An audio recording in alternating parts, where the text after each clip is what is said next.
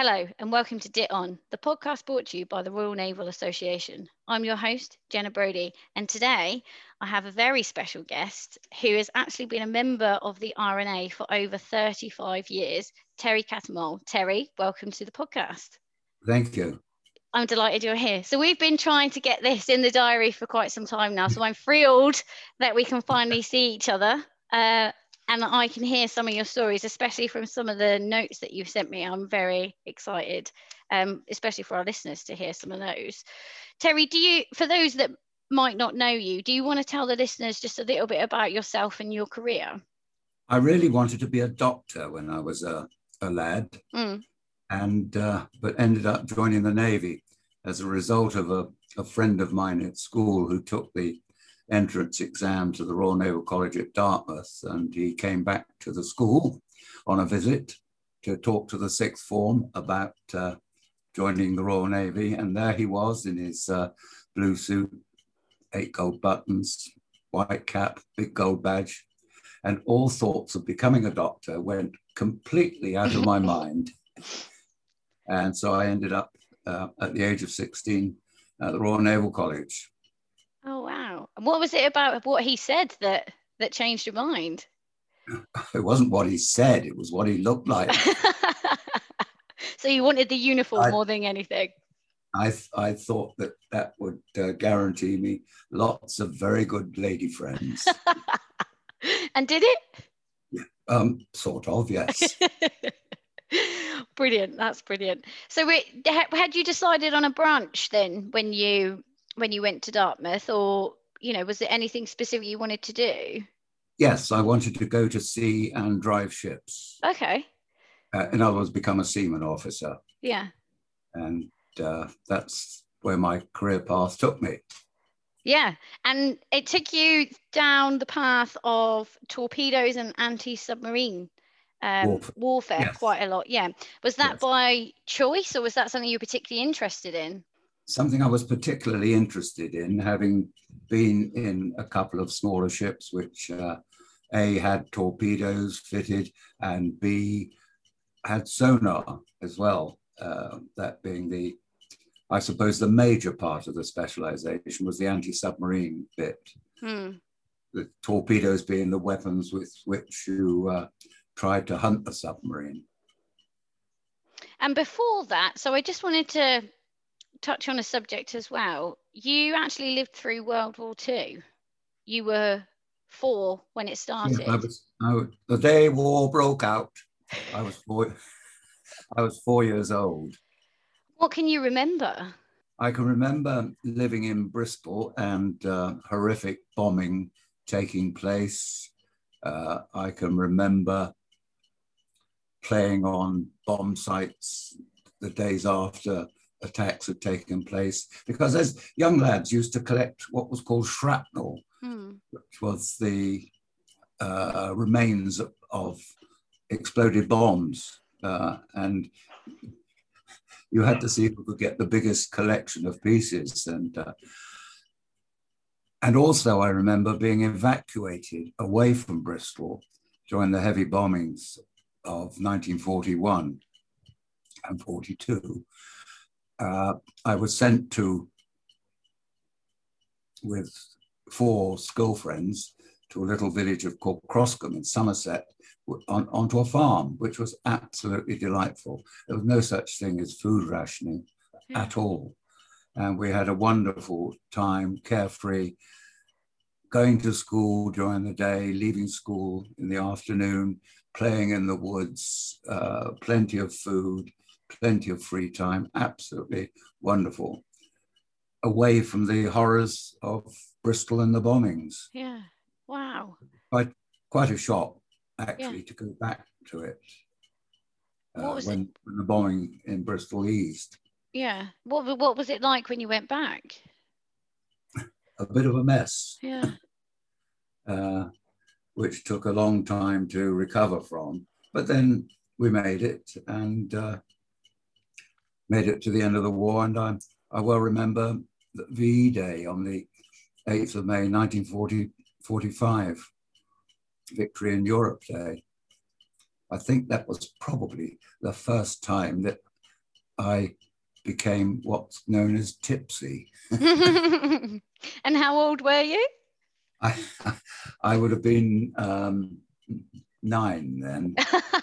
Definitely meant to be a sailor then. Yes. And what about your parents, Terry, while you were away on the farm? Well, my father had tuberculosis and was unable to join the army, but he became what was called an ARP, Air Raid Precautions Warden, looking after people until they went into the shelters when problems started, recovering people from damaged buildings. My mother was a stay-at-home mum, looking after me and my younger brother throughout the war. She never went to work. I think she probably did some war work, like women's voluntary service, providing meals and clothing, etc., for poor people who'd been bombed out of houses, things like that. Oh, wow. It sounds so horrific to have gone through something like that. I mean, we're going through, you know, an unprecedented time at the moment with coronavirus, but that's nothing compared to what it was like during the war. Funnily enough, I think wartime was probably slightly better than the lockdown period, because lockdown, you couldn't go to the pub, you couldn't go to the theatre, you couldn't go to the cinema, you couldn't go and visit friends. Whereas you could still do all these things during wartime. The theatres made a point of staying open and providing entertainment, like the cinemas. And schools went on as normal as could be under the circumstances. Yeah. So in many ways, it was a rather more occupied and interesting distance, rather than the shutdown that one experienced over the last 18 months. Yeah, that's a very good point. And what, if any, were your thoughts on the military during the war? You know, I know you wanted to be a doctor and you didn't want to be a service person until the speech at the school, but did you have any thoughts about the military then? Funnily enough, I was always a fan of the Royal Air Force, because in the Battle of Britain in the, I think it was 1941, wasn't it? Something like that, in June, or no, September. It was September 41. We would see fighter planes attacking German aircraft over Bristol in daylight raids. Germans carrying out daylight raids. And I thought it would be wonderful to be a fighter pilot.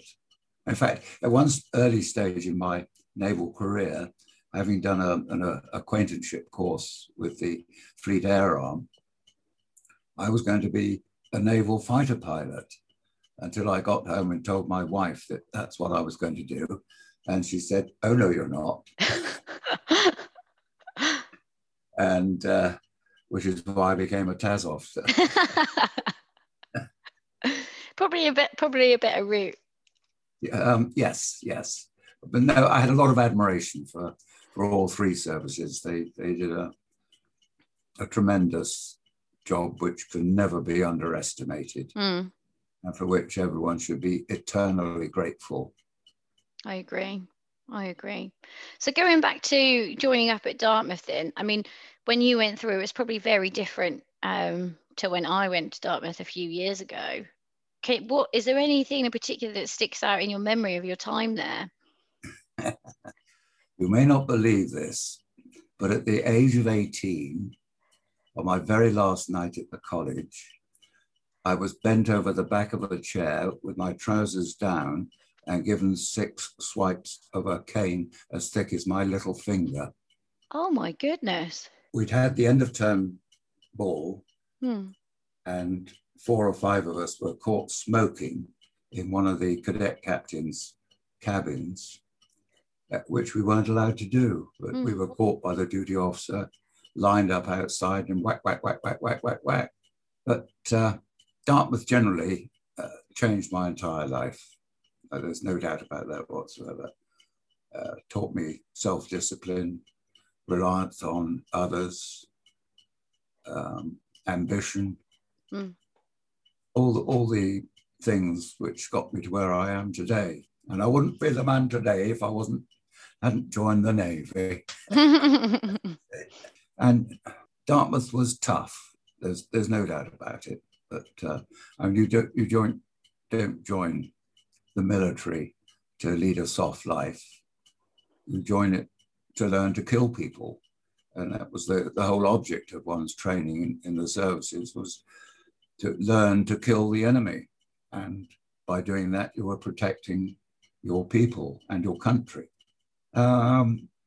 Sport played a great part there. I played a lot of rugby and a lot of cricket.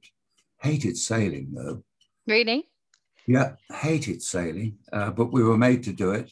And there's nothing worse than sitting on the River Dart in a small dinghy in spring with a howling hooligan going on around you, getting soaking wet and cold. If it wasn't that, it was out in the mouth of the river in a cutter, lolling about in an oily southwestern swell, feeling as sick as a so-and-so.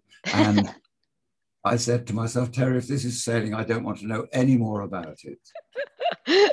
And throughout my life, with my 3 children, were always on to me to, Dad, come on, let's get a boat and we can go sailing. I always managed to find some excuse for not doing it. Yes, sport there did not include sailing. No. It was a good education as well, because having gone there at just the age of 16, I hadn't taken any O-levels, or I don't forget what they were called in those days, O-levels or A-levels, because I have no educational qualifications, would you believe? Wow. An interesting point is, to get into Dartmouth, you had to get a 60% pass mark in mathematics. Yeah. Yours truly got 60.5% to pass. Oh, wow. You had to take a passing out exam. The pass mark in mathematics then was again 60%. And guess who got 60.3%? Mathematics was never my strong point. But there again, you see, as a midshipman, I had a very strong interest in navigation and in the cruiser I was in as a midshipman out in the West Indies. I was not what was known as the navigator's doggy. In other words, I helped the navigator do his work. Yeah. As a result of a year doing that, I got a first-class pass on my lieutenant's exam as a midshipman, simply due to my interest in navigation. Oh, wow. And other subjects. Yeah. Amazing. Yeah. I mean, 60.3 and 60.5, it's no wasted effort, is there? It's a pass is a pass. I'm economical with effort. And you mentioned there that you went to the West Indies. What was that like then? You were about 18. Oh, just terrible. Terrible. Just terrible. I bet it was awful. How did you manage? I know you've no idea how I managed. But no, it was a wonderful experience. We were based at Bermuda in the cruiser, which was the flagship of the American and West Indies station, with Admiral Sir John Stevens. And we did 3 major cruises, one all the way around the West Indian Islands, one through the Panama Canal, down the west coast of South America, round the south, Cape Horn, and up the east coast and back to Bermuda. And the other one was back through the canal again and onto the west coast of the States, up as far as Esquimalt in Canada. Wow. With Los Angeles and Francisco and San Diego and Santa Barbara in between, and Acapulco in Mexico. Oh, now you're showing off. Yeah, I mean, how long were you on that trip for then, the West Indies trip?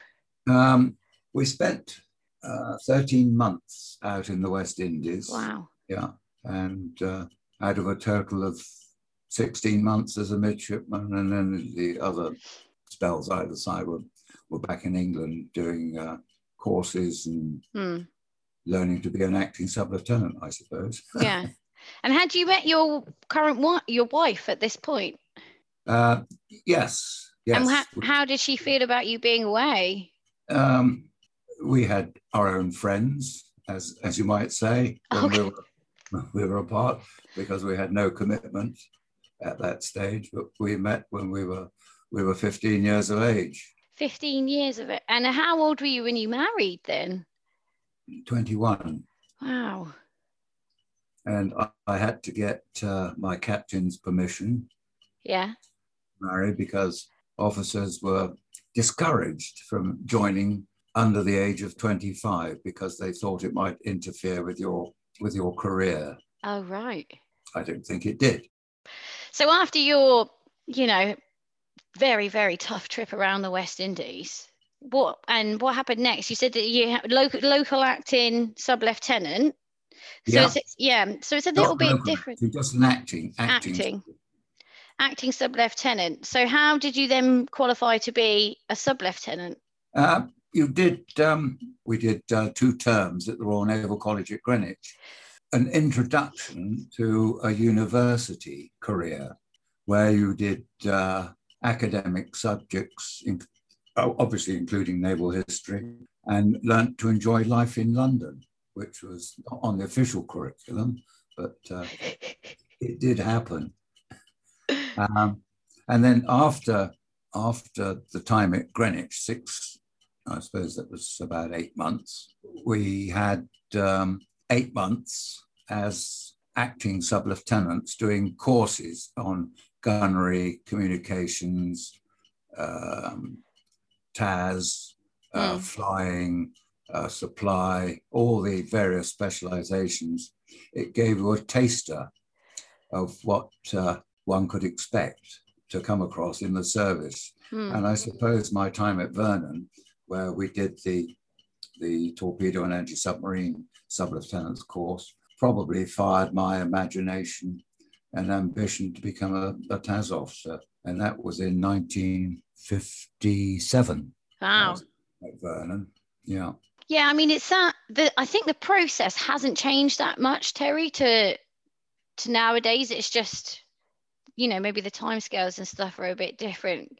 Just trying to think of when young officers used to come on board ships that I've been on, and they would spend time with each of the different areas and different departments of the ship's company just to get a feel for things. So tradition is kind of, still there in many ways for that kind of way of learning and training, which is good. Yeah, indeed. And I think a very necessary part of growing up as a young officer. As far as I'm concerned, it was a well-rounded education leading to the final commission as a sub-lieutenant in Her Majesty's fleet, as they say, as my commission states. Yeah. And from then on, I embarked on a life at sea in various ships. And I think you've probably got the list in front of you, like Wade, Duncan, Wakeful, etc. Yeah. I mean, so many ships. And also, I was going to ask, so anti-submarine warfare officer was kind of your trade, but correspondence officer, what did you have to do for that? Well, that was like being the captain's secretary, because in a small ship, they didn't carry a pusser. Except the leader of the squadron would carry a supply officer. They call them logistics officers these days, I believe. Yeah. But still a pusser. But so I was dealing with the official ship's mail, dealing with pay, dealing with paperwork regarding defaulters for the captain, and doing everything that a supply officer would do. And so the subs course that one had done during that time stood you in good stead for that particular job. On top of that, you had to remember you were a seaman officer, so you were required to do watchkeeping duties and get your watchkeeping certificate. and life went on at sea after that. Yeah, sounds like a very busy time. Kind of two jobs. Yes. Well, I think in the Navy, if you went to a ship, you never did just one job. Mm. You always had a subsidiary job to look after, like in the Ark, for instance, my final ship. Maybe get onto that later, but in addition to being the TAS officer for the Ark, I was the MBCD officer. Yeah. All right. And I was also what I might call the Lou grade of Ark Royal, because I ran the ship's closed circuit television system, providing entertainment. We're rolling ahead a bit, I think. Going an interesting thing which happened when I was in the Wakeful, which was my third ship, and I was a lieutenant by this stage, was that we buried Countess Mountbatten at sea in HMS Wakeful. We didn't bury her in Wakeful. We carried her coffin to 20 miles south of the Nab Tower from Portsmouth. Wow. In February 1960, because she died in Borneo the week or 10 days before and had expressed a wish to be buried at sea.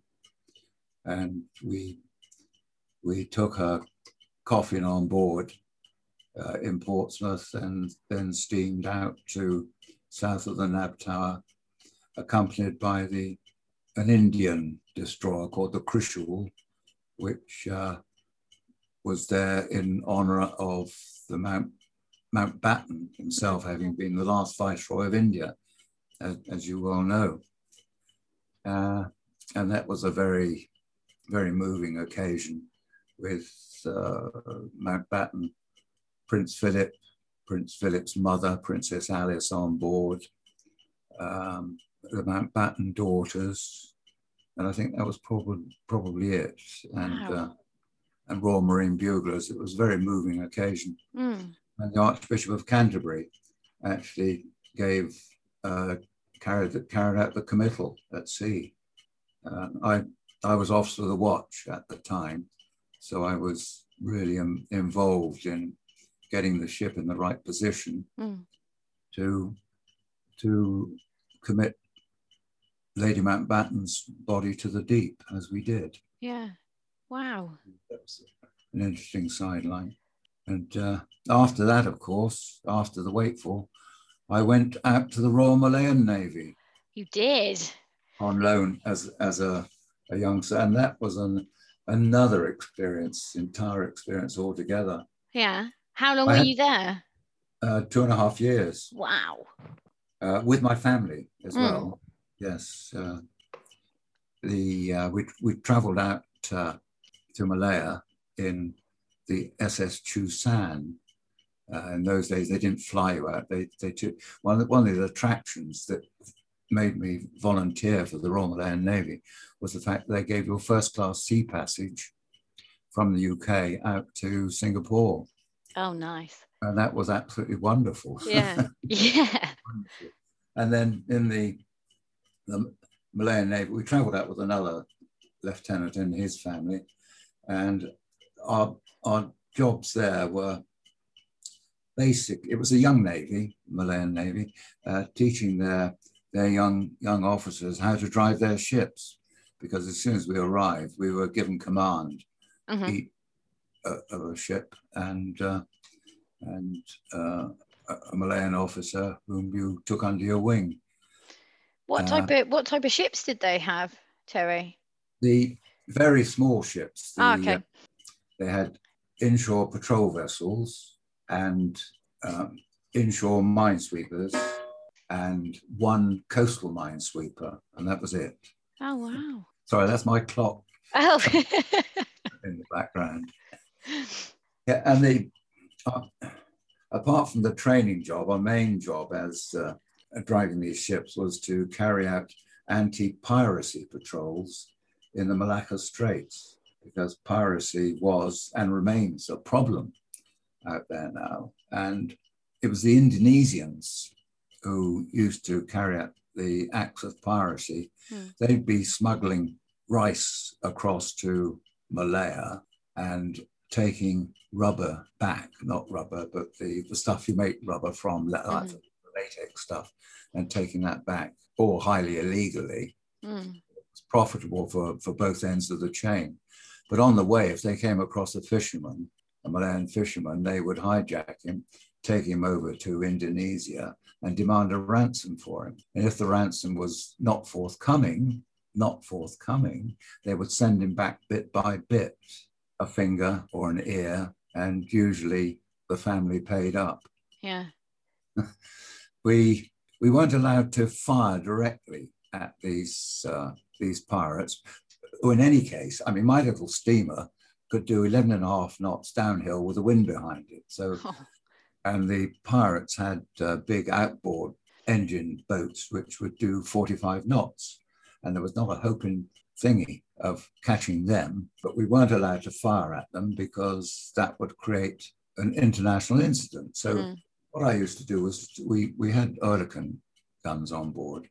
I used to tell the gun crew to carry out practice firing in the general direction of the fleeing pirate, but make that you were aiming a cable ahead. They soon ran away. Yeah, I bet. Yeah. And wow. We never ever caught one. Never ever. I was going to ask if you caught one. Well, I suppose if they're that fast, you won't know. But what about boardings and things like that? If you had caught them, did you have teams to do that, or? Yeah, we carried small arms, and they would only have a crew of 2 or 3 people. Oh, right, okay. Our little ships only had crews of about 15, and you could put a boarding party of 5 people because we could go alongside in the very small ships we were in, if we ever caught them. But obviously, we did. But so we never had the thrill of catching them. But it was interesting because I had an all Malay crew. And one of the things that we did as soon as we arrived in Malaya was to go on a 6-week intensive and language course to learn Malay, which we did, because basic Malay is a very simple language and easy to learn, but writing it is very difficult and very complicated because they have Roman script and Arabic script as well, which I never mastered either of them. And of course, you had to have Malay in order to manage your ship and be captain of the ship, because the only other person who spoke any sort of English would be the coxswain, who would be in the very small ships, apart from the other officer, but they were only on board the inshore minesweepers, the coxswain would be able to translate. So it was much easier to do it yourself. And my ship's company were very amused with me because I used to take my sword to sea with me. And as soon as we were clear of Johor or the Straits of Singapore and going up the Malacca Straits on patrol, I would unsheath my sword and keep it on the bridge. Yeah. And if we did one exercise once with another one of our ships, and we did this little operation where we tried to catch one of them. The other ship would be running quietly, and we would be very noisy, and we'd get within sight, and I'd take up my sword and wave it over my head and say, "Up and at 'em, lads." In Malay, of course. In Malay. Can you remember what it is in Malay? No. I'd have to look up my records, because I've written the story of my life in the Malayan Navy down somewhere or other. I was hoping to find it, but then I've got lots of stories written down, which oh wow, I'm gradually putting together. Yeah. Are you writing a book, or? Well, that has crossed my mind. I mean, my children and grandchildren keep saying, "Dad, Grandpa, write it all down for us." So when I get the odd moment, I jot down a few ideas. Yes, and my family absolutely loved it in Malaya. It was a bit hard to begin with, a wrench into a foreign country and living in a hotel for a couple of weeks. But once they got settled down, they absolutely loved it. In fact, eldest son, who would have been about 3 then, went to a local school in Johor Bahru, where we lived, just across the causeway from Singapore. And he learned to speak Chinese. Oh, wow. Because he got very friendly with a Chinese girl at school. I mean, simple Chinese phrases, but I mean, he could talk to the, we had an armour who was, no, sorry, the cook boy. We had a cook boy who was Chinese, and he could talk a little to the Chinese cook boy, which was interesting. But and the children loved it out there. Yeah, I bet. It was warm, and we were by the sea, and but no sailing. No sailing. No, we don't like sailing. Oh, that sounds amazing. And where did you live? What, you said you lived in a hotel for a couple of weeks, but then what, did you have a house or? We had a married quarter. Okay. Which no, not a married quarter, a married hiring, you called it, but it was a bungalow in Johor Bahru, which the Navy paid for. And then after about 10 months there, we moved into the Royal Malayan Navy barracks, where they had married quarters. So okay. Which was better in the long run. And safer, I suppose. Not that we felt in any danger living in Johor Bahru, because in those days there was no anti-British feeling, and there was no them and us feeling. We used to mix with all sorts of people and live their lives, and much the same as we did in France, where that's another story, isn't it? So that must have been was it quite hard to come back to the UK after that and go back to the normal Navy for you? Not really, because it was I came back to do the long TAS course. So that was another challenge ahead of me. And we bought our first house at that stage, and got settled back into the English way of life. Okay, so after your course, you went to 9 Mine Countermeasure Squadron. In the Persian Gulf, yes. Yeah.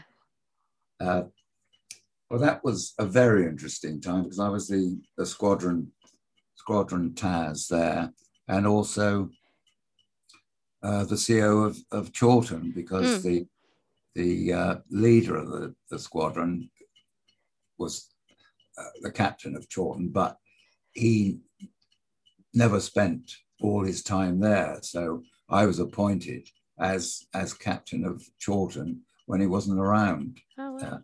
Which is very, very interesting time. In fact, I brought the ship to Bahrain from Singapore, flew out to Singapore, and drove Chawton back to Bahrain. There were 1 or 2 other people with me, by the way. You took some ship's company with you? Yes. Yeah, that was an interesting time. And that was another very good time. The family came out. Yeah. Illegally, of course, because being a year's appointment to the Gulf, it was not a married accompanied job, but courtesy of the Royal Air Force and their charter flights, Robbie and the children came out for £9. Wow. The whole family for £9. Yeah. How long for? They stayed for about 6 months, I think. Oh, brilliant. Yeah. 6 months, might have been 4 months. I can't remember now, but that was good experience for them. Well, because the children went to school out there, and they had a chance to meet a different culture again, from the Malayan one, from the British one, to an Arabian system, and they had lots of Arabian friends through going to school. Although they went to a Royal Air Force school, there were local children there as well. Yeah. So there was an actual school there run by the Air Force, was there? Yes. Wow. Yeah. It was good. And in Bahrain, did you say in that? Bahrain, yes. And The other two went to schools run by nuns, I think. Yeah, Catholic schools. So they were immersed in the local culture and life generally as well. Yeah, it sounds remarkable.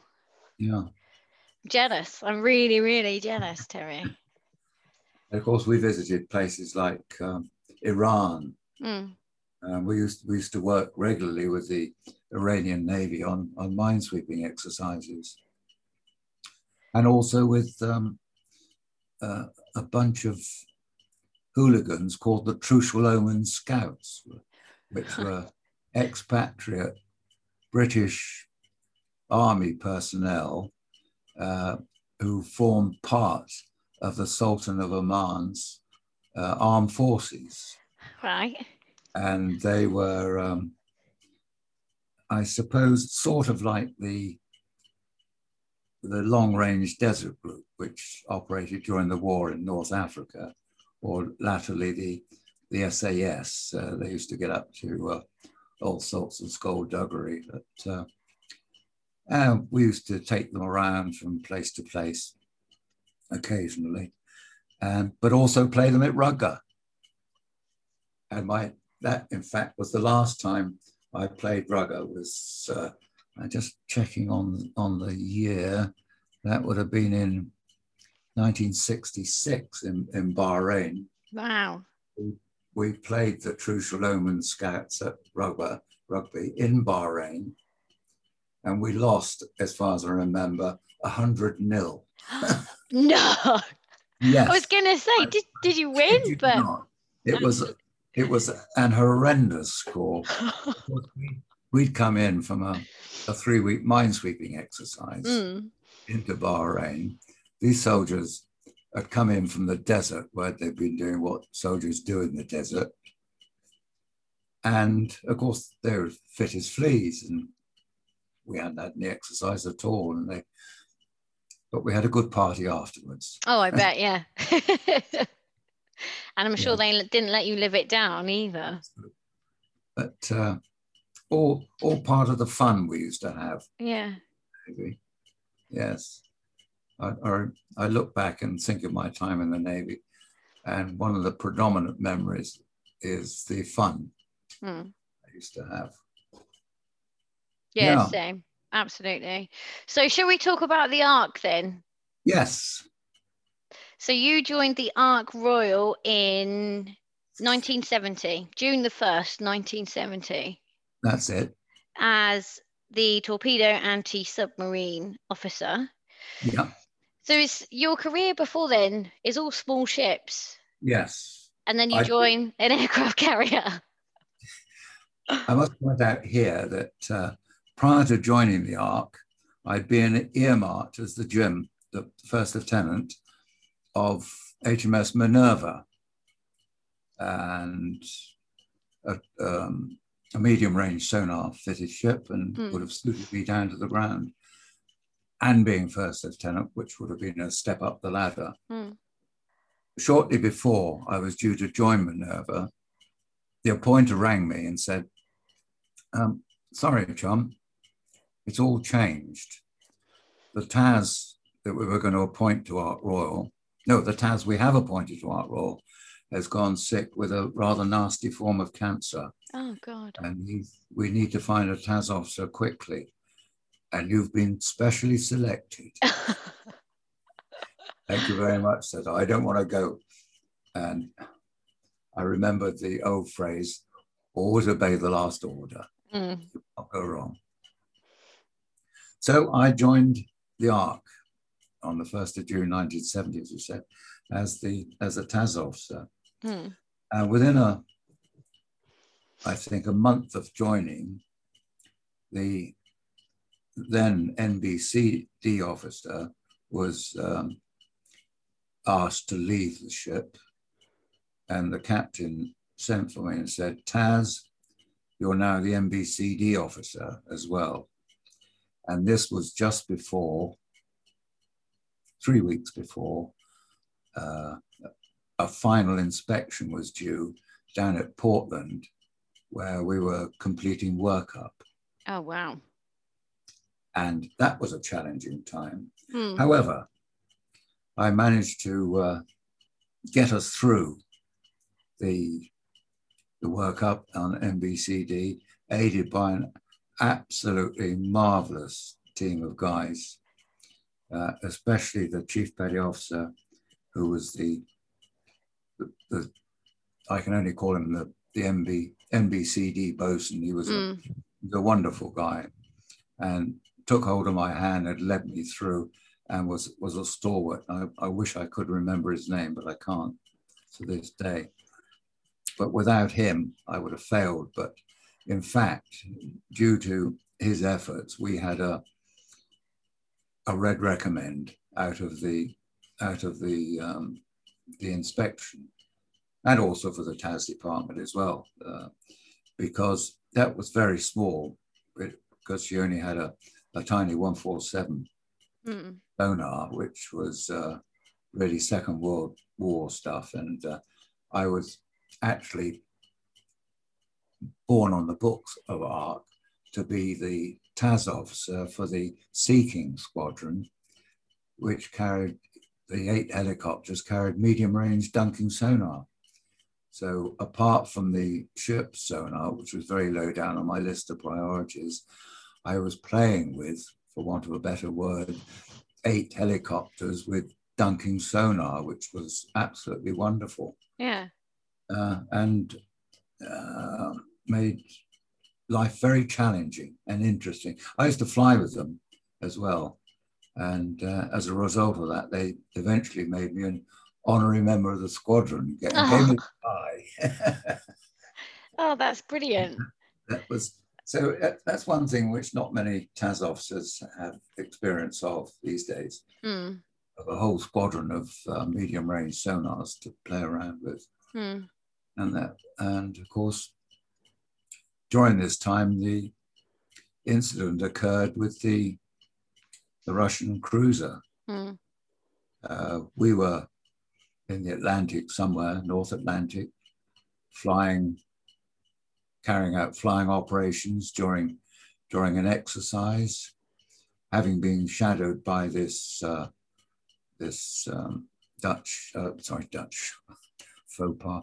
Russian destroyer for many days. And eventually he decided to take it into his head to tease us. So he approached us from our starboard side, on our starboard bow, from some distance away.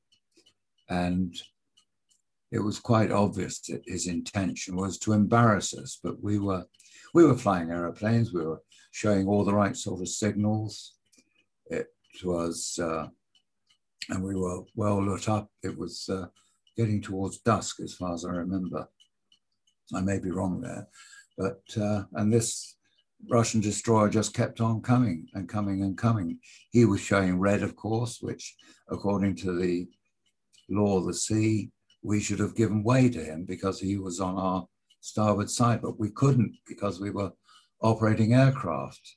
We had aircraft in the air who were preparing to land, so we couldn't stop flying operations.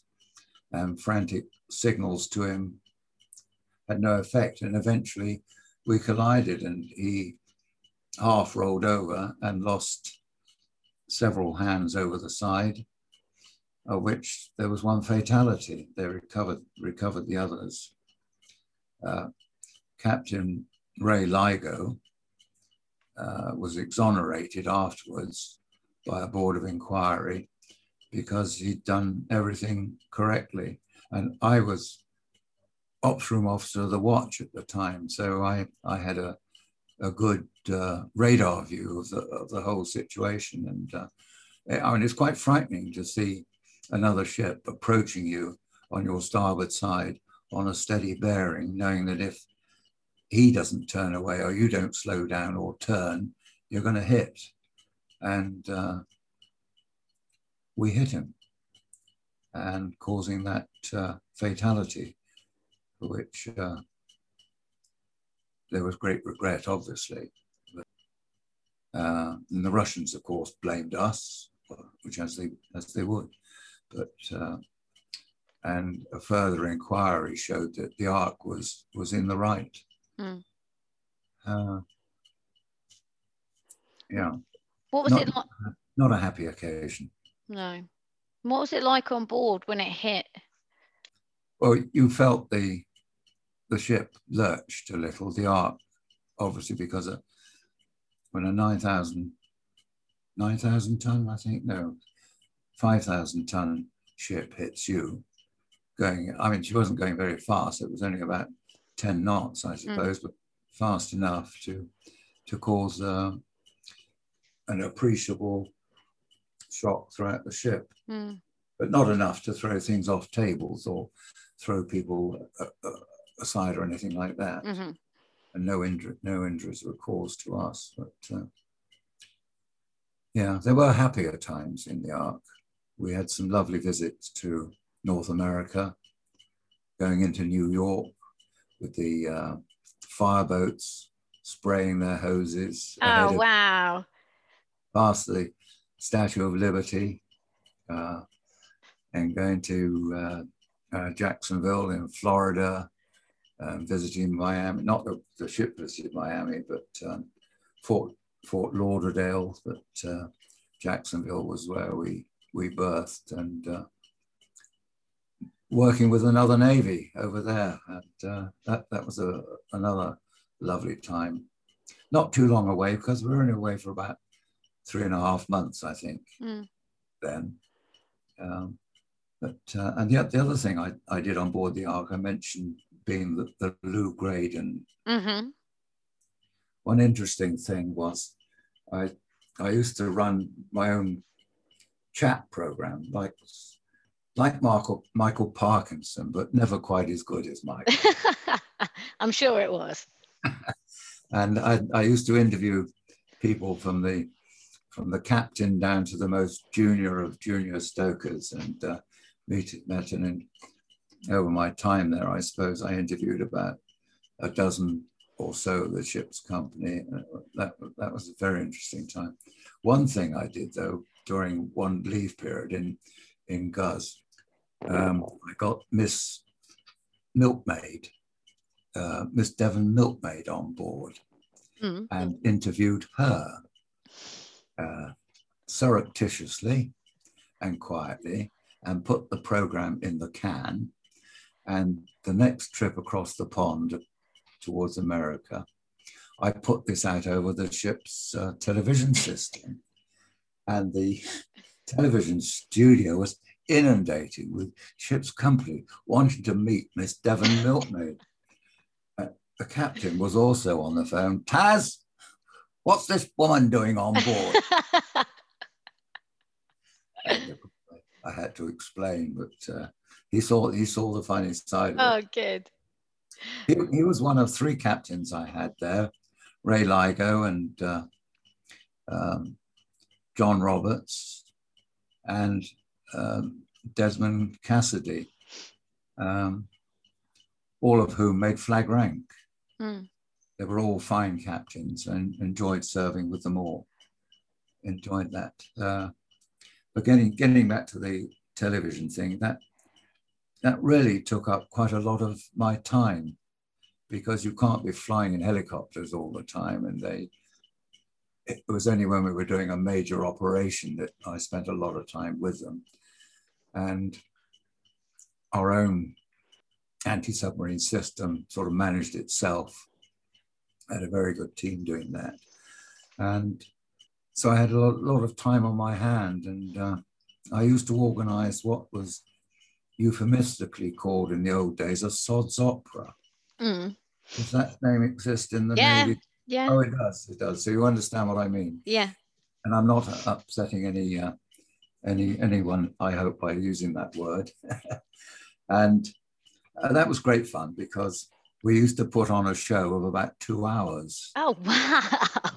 Yeah, a 2-hour show, and which we did in America several times, and on the way across the Atlantic. And one of the highlights of the show was a very naughty blue version of, not Blue Peter, I've forgotten the name of it now, about the engine. The engine? Oh no, Florence and what was the name of the little steam engine? I shall remember it in a moment, but if I don't. Anyway, it was a blue version of that children's program. Right. And it was very naughty, but it was the star of the show, I think. Yeah, but we had very good acts. We had magicians. We had guys dressed up as ladies doing the can, all sorts of things. For a 2-hour show, how much rehearsal would you have to put in for that? Well, I mean, a lot of the rehearsals were done amongst themselves. The squadrons would rehearse. They would do it themselves. I mean, I wasn't rehearsing them. I would just gather all the bits together and make certain it ran properly and that we had the right sort of television coverage, because we broadcast it throughout the ship as well. Put it in the can. But that was an interesting time as well. Another of my one of those other jobs that you get landed. Yes, lots of other jobs, lots of hats. Volunteer for it, of course. Voluntold? Captain just said, Taz, oh, by the way, in addition to MBCDO, you're running the television system as well. Yeah. And the Miss Devon Milkmaid, what questions did you ask her when you interviewed her? Oh, where she went to school, how she liked living in Plymouth, how did she become Miss Devon Milkmaid, tell us about your parents, and like things like that. Jenna, the sort of things that I had Michael Parkinson at the back of my brain all the time, saying, what would he have said here? So, I mentioned at the beginning, you've been a member of the RNA for over 35 years. Yes. What is it about 25. The RNA? Pardon? I said 25 of those. Yeah. Spent in France, of course. The Aquitaine Branch of the RNA, which provided a home for people other than the RNA, because out there that you stumbled across, for instance, we had 2 Royal Air Force people there. We had a soldier, we had a merchant captain, we had several merchant seamen, we had several civilians who had naval connections. So it was a very broad spectrum group of people, which is very, very interesting.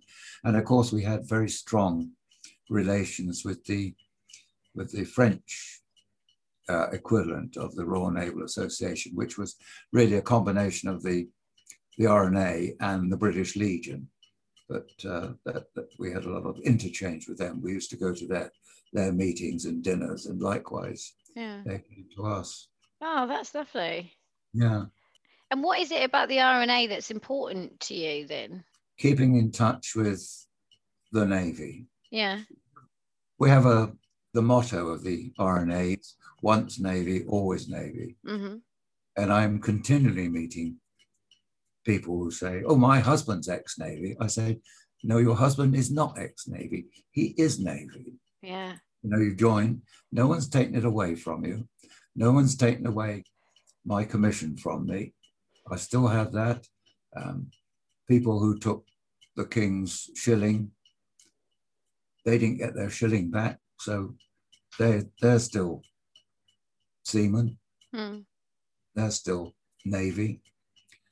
And the RNA is like a big family, which offers mutual support and help where needed through its own charitable efforts and through associated naval charities for people who are hard up.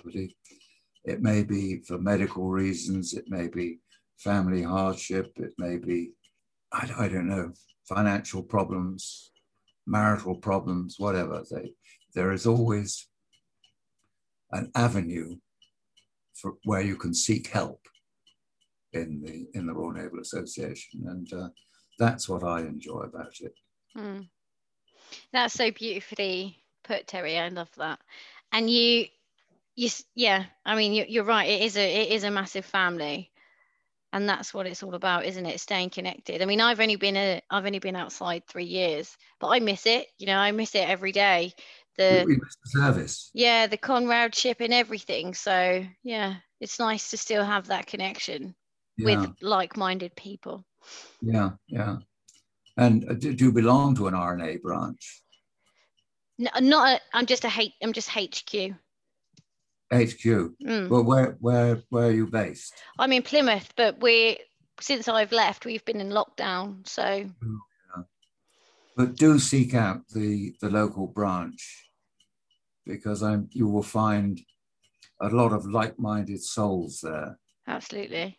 You don't know, one day you may be able to help someone, and they also may be able to help you. That's the thing worth remembering. Because I was going to say, if you were living in the Portsmouth area, I'd invite you to join Portsea Island Branch. Oh, I'd be there. I'd be there. Brilliant. Well, Terry, it's been an absolute pleasure to have you on this episode today, and finally, after all this time, and meet you and hear your stories. So thank you so much for your time. I enjoyed talking with you, Jenna.